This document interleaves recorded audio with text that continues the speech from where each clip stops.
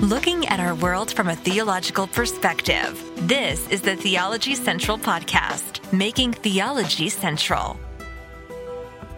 Good morning, everyone. It is Thursday, August the 17th, 2023. It is currently 11:26 a.m. Central Time, and I'm coming to you live from the Theology Central studio, located right here in Abilene, Texas. It's law and gospel time, but it's law and gospel time, and I don't like when it's law and gospel time this way, because as you know, we have been reviewing episodes of Issues ETC as they continue to do their own series on the proper distinction between law and gospel. But because it's a radio program, they obviously have commercials. So we are reviewing the audio in between the commercials, right? These little small segments. And so we have now the smallest segment of all to review. This is less than 8 minutes long. This is probably like 7 minutes long, maybe 6 minutes. It's very, very small. There's not going to be a lot here. And I hate when we get to this segment, but it's the way this is kind of designed. Hopefully it will be beneficial. Now, sadly, the last few episodes of our Law and Gospel redo, where we're continuing our work on the proper distinction between law and gospel, I don't think they've been great, but I do know this. In the last episode, I told all of you to go to theologycentral.net, go to the blog section, and do what? Does anybody know what I told you to do? Look at session 6 of the Council of Trent. I told everyone to go read it. Session 6 of the Council of Trent. Read it. Now, I thought I was going to get all kinds of emails with questions. I didn't receive anything. Please go read the Council of Trent. Please, not the whole council, just session 6. At least the canons of it, right? The canons is where you get the anathemas. And look, well, first of all, there's no question they anathematize the gospel. But there's some things that they say that, to me, if anyone is paying attention to the evangelical world, I will say it over and over and over. Much of the evangelical mind, even though they may say they're not Catholic and they disagree with Catholicism, well, a lot of times when they talk about the gospel and they bring in the law so much to the gospel that in reality, you can see they were more influenced by Catholicism than they were from the Reformation. They would say, no, that's not true. But they used Reformation language. But they bring in Catholic ideology by inserting the law here and the law here and the law this and the law that and the law this and the law that. And they confound law and gospel. I cannot stress that enough. So please go read it. Again, go to theologycentral.net. Go to the blog section. It's right there for you. I have it all right there for you. And consider it, meditate on it, and think about it, all right? So that was one positive thing that came from this. So maybe we'll do some more work on the Council of Trent. At least that session, maybe we will, but I could try to do something now, but I want to get done with this audio, all right? And also, last night at Victory Baptist Church, we were in Jeremiah chapter 21. And Jeremiah chapter 21, you have verses, I just think the whole chapter. Just read the whole chapter, Jeremiah 21, but focus carefully on verses 7 through 10. Jeremiah 21, verses 7 through 10. I think it's a beautiful picture of how if you want salvation, you have to leave the security of this. I'm going to say the security of good works, the security of self-righteousness, the security of your own practical righteousness. You've got to leave that as security, and you've got to go to the one who is going to bring wrath and condemnation to you and fall before them. Fall before God and rely on his mercy and rely on him to give you the righteousness which he demands. And he gives that to you through imputing the righteousness of Christ to your account, not infusing it. I think it's a beautiful picture of that. So go listen to the sermon from last night. I'm not super happy with the sound quality. We got to do a little bit of testing and see if we can get that a little bit better. But Yeah, it was preached last night, Jeremiah chapter 21. So also consider that. A part of me wanted to start today by just working on Jeremiah 21 here now, but we got to finish the audio we have to review here. We have to. So if you remember, we're in thesis number 5. We're utilizing the book, God's No and God's Yes, The Proper Distinction Between Law and Gospel by C.F.W. Walther. Everyone should have a copy of this book. Everyone should read this book. Issues ETC, they're using the same book, and we're in thesis number 5. And thesis number 5 reads like this.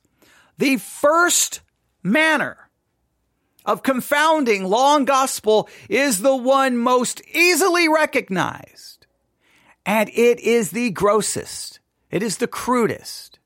It is adopted, for instance, by the papists, the Socinians, the rationalists, and consists in this, that Christ is represented as a new Moses or lawgiver, and the gospel is turned into a doctrine of meritorious works, while at the same time, those who teach that the gospel is the message of free grace of God in Christ are condemned and anathematized, as is done by the papist, which was done at the Council of Trent in session 6.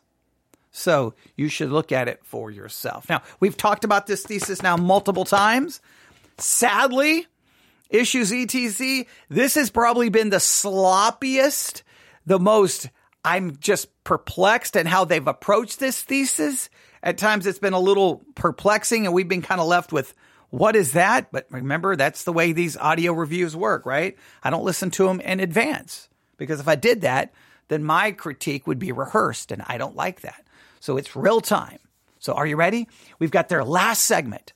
They just talked about the Council of Trent. I wanted you to read the Council of Trent. I've given you now Jeremiah 21. Read it, read it, read it, read it, read it, read it. All right? We'll talk about it on another podcast. But for now, we got about 5 minutes of audio to review. It's going to go quick. Let's see if it's good. Let's see if we can get something from it. Here we go.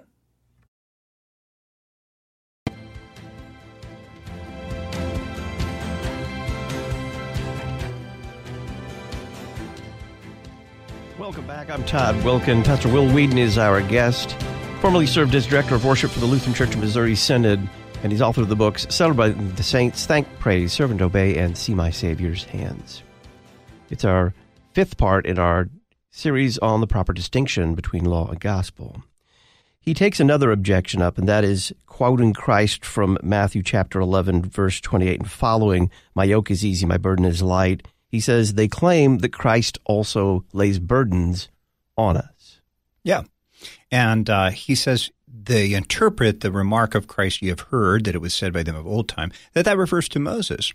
But Walter explains what Christ really means is this: your elders have taught you by their traditions that you're keeping the law when you refrain from the gross acts prohibited by the law. But then he proceeds to expound to them the true meaning of the law.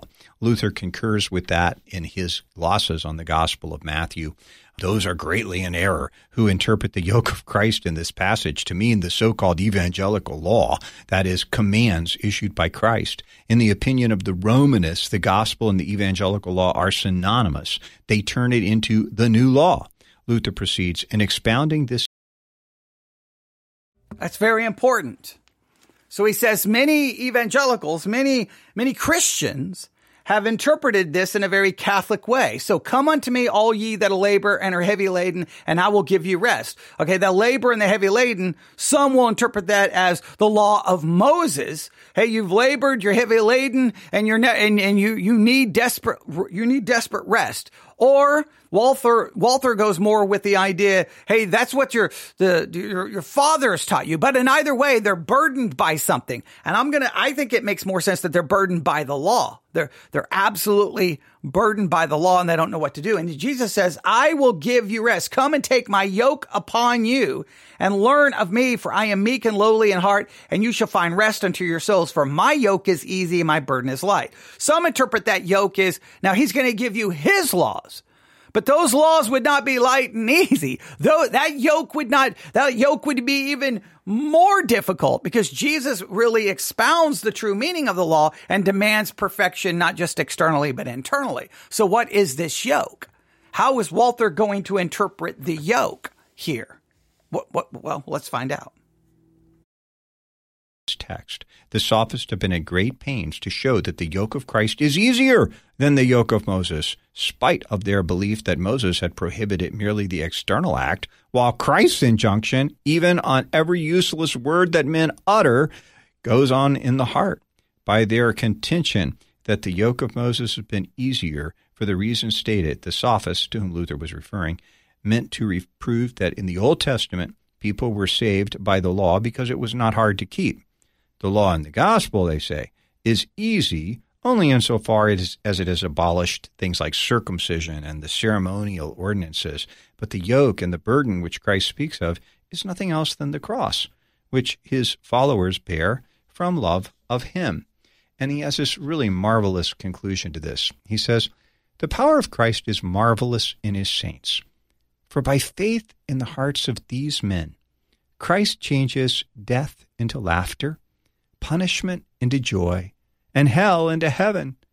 For those who believe in him, laugh to scorn all those ills which worldly and carnal minds dread and flee and abominate. That is what Christ calls a pleasant yoke and a light burden, namely, to bear the cross joyfully, even as Paul did, who can say, we glory in tribulations.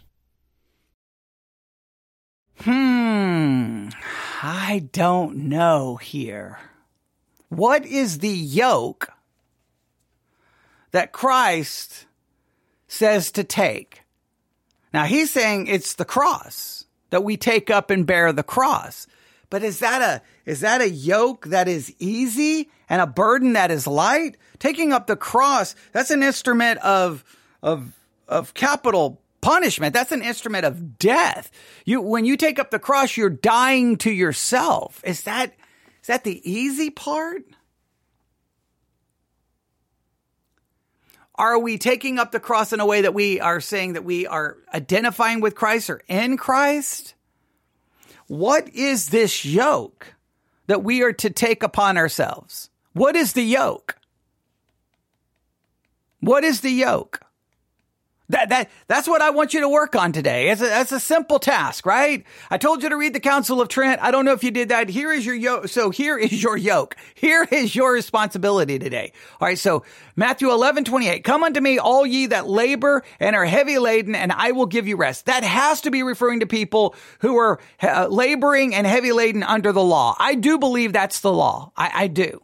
Take my yoke upon you and learn of me. I am meek and lowly in heart, and you shall find rest unto yourselves, for my yoke is easy. What is this yoke?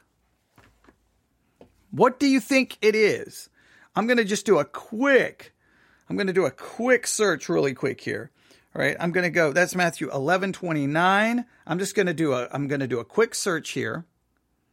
I think this is, now we did get something interesting here. So we got something interesting here. I don't have a definitive answer.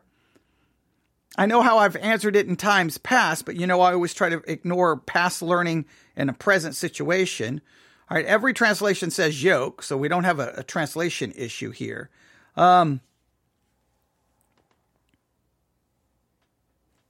Okay.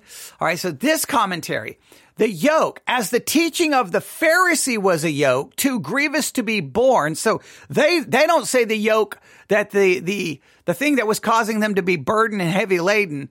This commentary doesn't believe that was the law. That was the teaching of the Pharisee. And it was a yoke too grievous to be borne. So the yoke of Christ is his teaching, his rule of life, and is so explained by learn of me. Now, is his law or is his rule of life better? Now, it depends on what you mean by his rule of life. If what he means is, hey, look, I still think the first part is the law.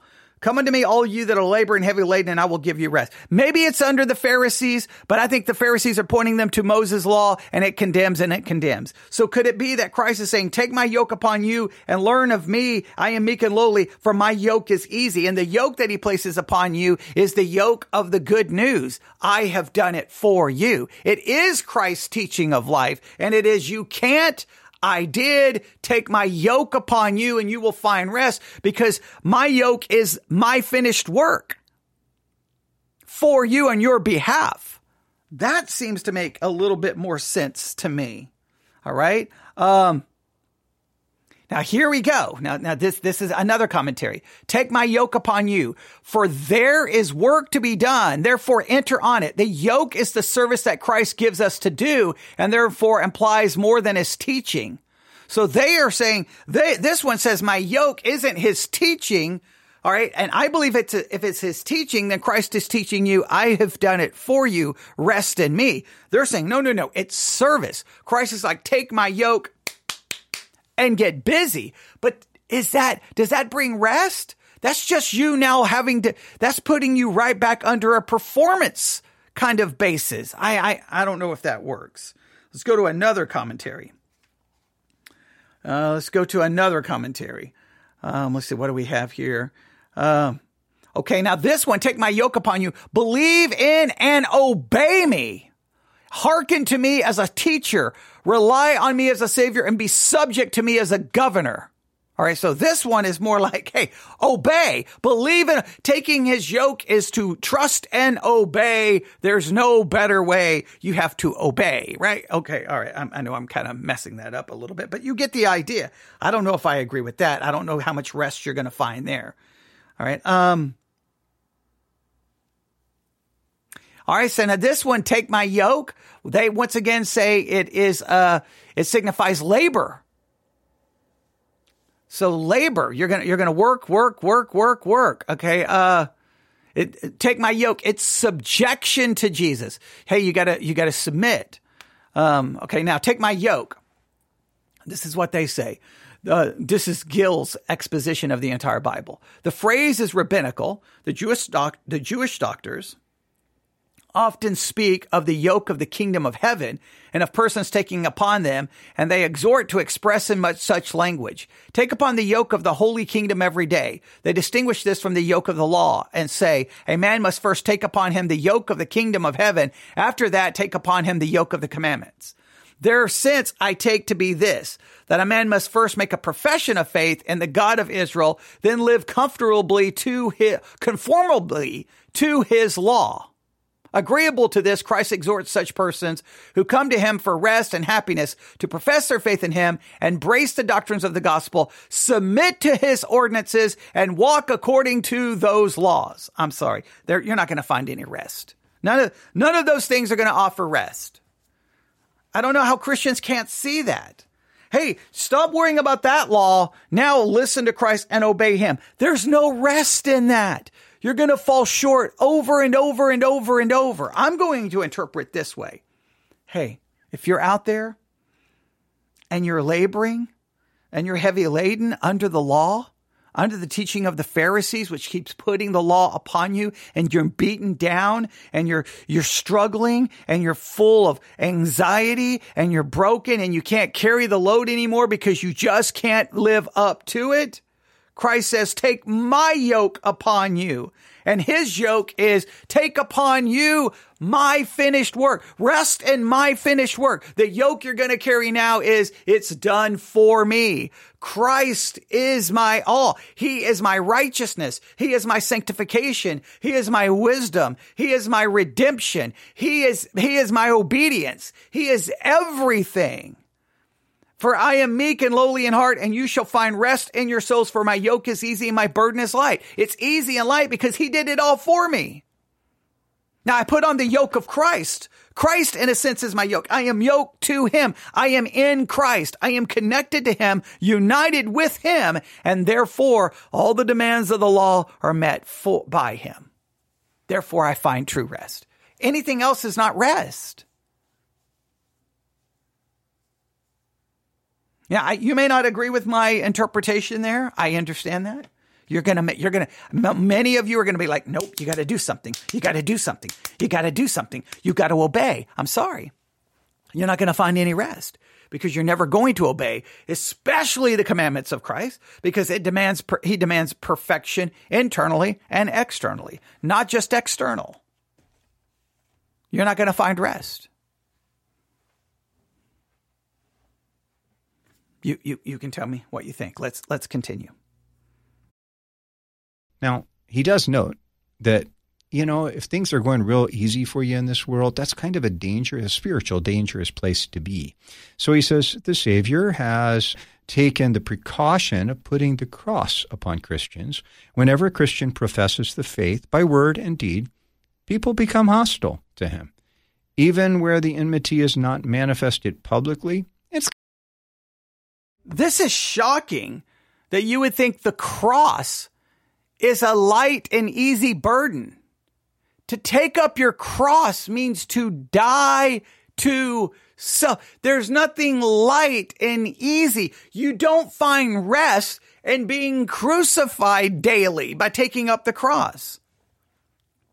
I don't know how you can make that like, hey, listen, good news, everyone. You don't have the law of Moses, but you get this nice and easy yoke, and it's called the cross. And you're going to die to yourself. And by doing that, you're going to find it to be easy, and the burden is going to be light. That makes absolutely no sense to me. It makes no sense to me. All right, let's continue. It's going to still be noticeable, and it's going to vex him, not a little. But how many have had to lay down their lives for Christ? And yet, how light the burden of Christ is compared with that of the law. Feeling the burden of the law, a person will groan, "Oh, I am the most miserable of man." It makes him despondent. It fills him with despair. But look at the martyrs. Look at how they died. They go to death singing their hallelujahs. They did not go weeping and wailing to their execution. They met their martyr's fate with joy and exultation. In them the words of Christ were fulfilled. My yoke is easy, and my burden is light. If you're going to contrast the yoke of Christ to the law, then it has to be the gospel. It has to be the good news of the finished work. Take upon the yoke of Christ. Christ, in a sense, is my yoke, and in him it's light and easy because he finishes it all for me. If you're going to contrast the law with now I take upon the cross and I'm going to be martyred, or I'm going to die, or I'm going to suffer, or I'm going to die to self, that's just more work and struggle, and it's not light, it's not easy, and there is definitely no rest. I think you have to make the yoke somehow the gospel in some way, shape, or form. And Christ is it. I take upon Christ, and then his finished work is mine. Therefore, it's light and easy. I mean, some of those early stories of how the martyrs died is just, they're rife with this joy that they just sort of danced through the sufferings towards Christ himself, who was waiting to meet them. Then at the very tail end of this lecture, Walther adds, I pray God that my addressing these talks to you may not be labor misspent. Do apply what I say to yourself. To advance you in your Christianity is the paramount object of these evening lectures. He wanted them to grow as Christians, and he knew that they would only be able to grow as Christians if they were able to distinguish the law from the gospel. So he devotes so much time to it. How would you summarize what Walther has introduced so far in treating this, what he called the most crude and obvious way of mixing law and gospel? I'm going to go right back to Todd Wilkin and say, there's a saying you used to have, if you have Jesus plus, that's not gospel. And what Walther is after here is having a Jesus plus, some action that you do, some moral law laid on you that is going to be what saves you. Nope, that's not the way it works with the Lord, not when you're keeping law and gospel straight. And next time, he's going to round this off and go into another thesis, but he does deal briefly with how this kind of false gospel can never bring true certainty. What are your thoughts there with about a minute? No, that's anytime you're running the anthropocentric reference into the question of salvation. Have I enough? Have I believed enough? Have I given enough? Have I loved enough? You're dealing with the law, and it will rob you of all certainty. The question is, has Christ paid the price of your failures in full? And has he given you a righteousness which no law can accuse? Is it yours? Has it been laid on you in baptism? Then you have certainty. Then you have joy. Then, and only then, you have peace. Has Christ laid on you a righteousness that no law can accuse? You may want to write that down. Has Christ given to you a righteousness that no law can accuse? And I say he has, and it is yours by faith. He imputes it to your account. So no law can accuse. So the next time some lordship salvation or some well-meaning Christian says, well, wait. You got to do this. You got to do this. You got to do this. You got to do this to prove that you're saved. Here's MacArthur's 11-point test. Here's Jonathan Edwards' 12-point test. Whoever gives you the test, you say, thank you for all of that law.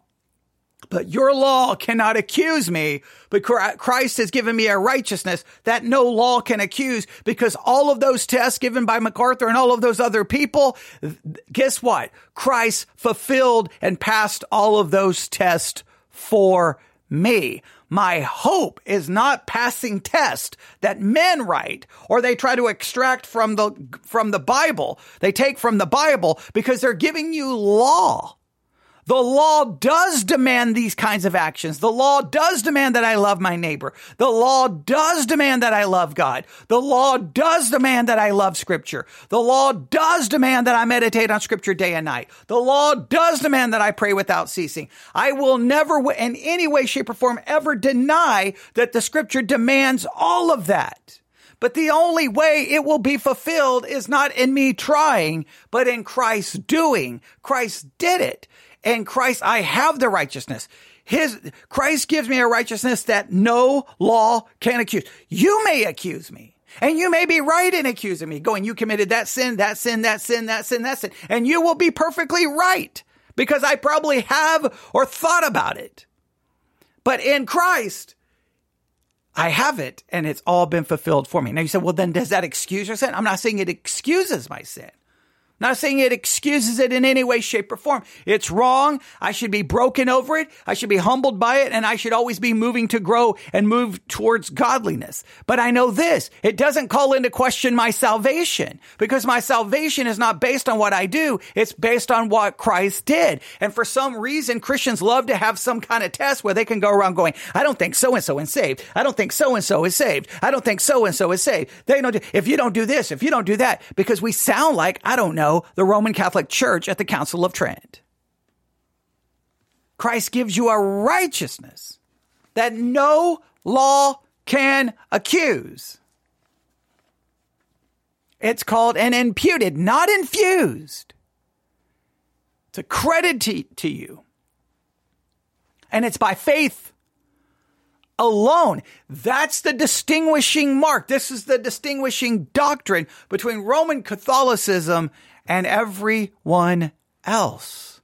The sad part is the everyone else has abandoned it and tried to go back to Rome. We just don't want the Pope. We want to be the Pope, but we still want a more law-based system, even though we claim that it's a gospel-based system, lying to ourselves and lying to everyone else. And therefore, we put them under a burden where they have to labor and work and never can know if they're truly saved, never know if they're good enough, and they find no rest. But Christ says, hey, come to me, take upon my yoke. And what is my yoke? My finished work. Take that upon you. Take me. And guess what? You can have rest.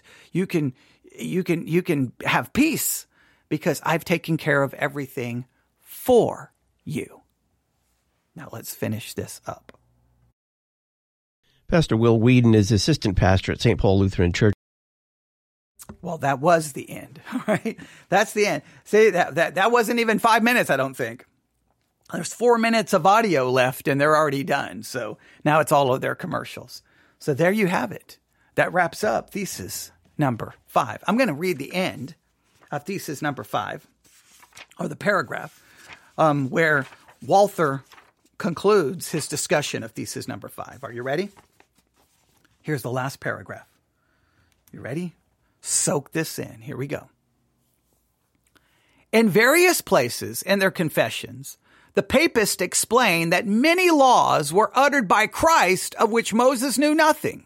For instance, the law to love our enemies, the law not to seek private revenge, the law not to demand back what has been taken from us, etc. All these matters the papists declare to be new laws. That is wrong, for even Moses said, you shall love the Lord thy God with all your heart, with all your soul, and with all your might, Deuteronomy 6:5, and you shall love your neighbor as yourself, Leviticus 19:18. Now, Christ did not abrogate the law of Moses, but neither did he publish any new law. He only opened up the spiritual meaning of the law. Accordingly, he says in Matthew 5:17, think not that I've come to destroy the law and the prophets. I have come not to abolish them, but to fulfill them. That means he did not come to issue new laws, but to fulfill the laws for us so that we may share his fulfillment. Christ came to fulfill the law. I want you to write down that verse, Matthew 5:17. He did not come to destroy it. He did not come to make it go away. He came to fulfill it. And if Christ fulfilled the law, and in a sense, his yoke is upon you, you are in Christ. Guess what, ladies and gentlemen? Then the law has been fulfilled for you. No one can take passages of scripture that are law and say, you got to do this, you got to do this. You say, no, it's already been done, ladies and gentlemen. It's been done. Back off. It's been done. It's been done perfectly by Christ. Now, see, many people say, oh no, that's antinomianism. Now you're saying you can do whatever you want. No, I'm saying it's been done for me. Now, my job, yes, as a Christian, the law gives me a moral standard in which I am to pursue. It tells me, and it constantly shows me my failure and how much I still need Christ, and it should humble me. I should seek holiness. I should seek righteousness because I'm trying to seek Christ. But you can't use it to judge my salvation. My salvation is based off the fulfillment of the law for me. So you can't use the law to prove whether I'm saved or not saved, because if you use the law to prove that, I'm going to point you to Christ, and he's going to say, it's all been fulfilled for this person, because by faith, my fulfillment of the law is this person, whoever they are. You, me, whoever it may be. So every scripture that tells you to do something, that's law. And you should say, I should, I must, but I don't. Thank you, Christ, for doing it for me. Now I rest in that. Now I rest. The burden is easy and you are meek, and I can rest and I can find peace. Now, Lord, convict me and help me daily, every single day. I'm going to do what I can to move forward in godliness, not away from godliness, out of gratitude, love, respect, and honor for all that you have done for me. That concludes thesis number 5 of God's No, God's Yes by C.F.W. Walther. We will move to thesis number 6 the next time we are together. Remember your assignment. Please read session 6 of the Council of Trent. And I would like for you to spend much time meditating on Jeremiah 21, because there's a beautiful picture. The people who stay within the city, they're going to die. How do you live? Leave the city, leave the security, leave all that you have, and just go give yourself, fall into the one who's bringing God's judgment. Don't cling to all of these things for some kind of hope or security. Leave your security of self-righteousness. Leave your security of law-keeping. Leave the security you think you have in what you do and don't do, and simply run and fall before the one who would bring judgment, which is God, and say, I trust and believe in your Son, Jesus Christ. And then all that God demands, he gives to you in Christ. And then you have rest, and then you will live. Read Jeremiah 21. I think it's a beautiful picture. You may not. I think it is. Because there's something more going on in that historical narrative, but read it. newsif@yahoo.com, newsif@yahoo.com. Then you can give me, all of your opinions and thoughts and feedback. Love to hear from you. Someone sent me a very, very, very nice email about, hey, I may not always email you and tell you, give you feedback, but thank you. Your teaching is great. It's awesome. And hey, to that person, thank you very much. I greatly, those kind of emails, super, they encourage me and they motivate me to come back up here and get in front of the microphone and do more work. So thank you very much for taking the time. And for everyone else who's emailed me, everyone, the person from Ohio who sent us a check. I don't know how many weeks ago we got it. And we greatly appreciate that. It's very, very helpful. And that person, what they do is they send me a check directly and say, I can use it any way I need, any way I want. And they have helped me so many times when we've needed something, or, there's something we got to do with a car or something, some kind of just like expense here. And they have helped cover so many expenses that way. And I very much, and the fact they take the time to write a check and send the check, I'm very grateful, and they always give me freedom to do whatever I feel is necessary for it. So I am very appreciative of that person for doing that. So thank you.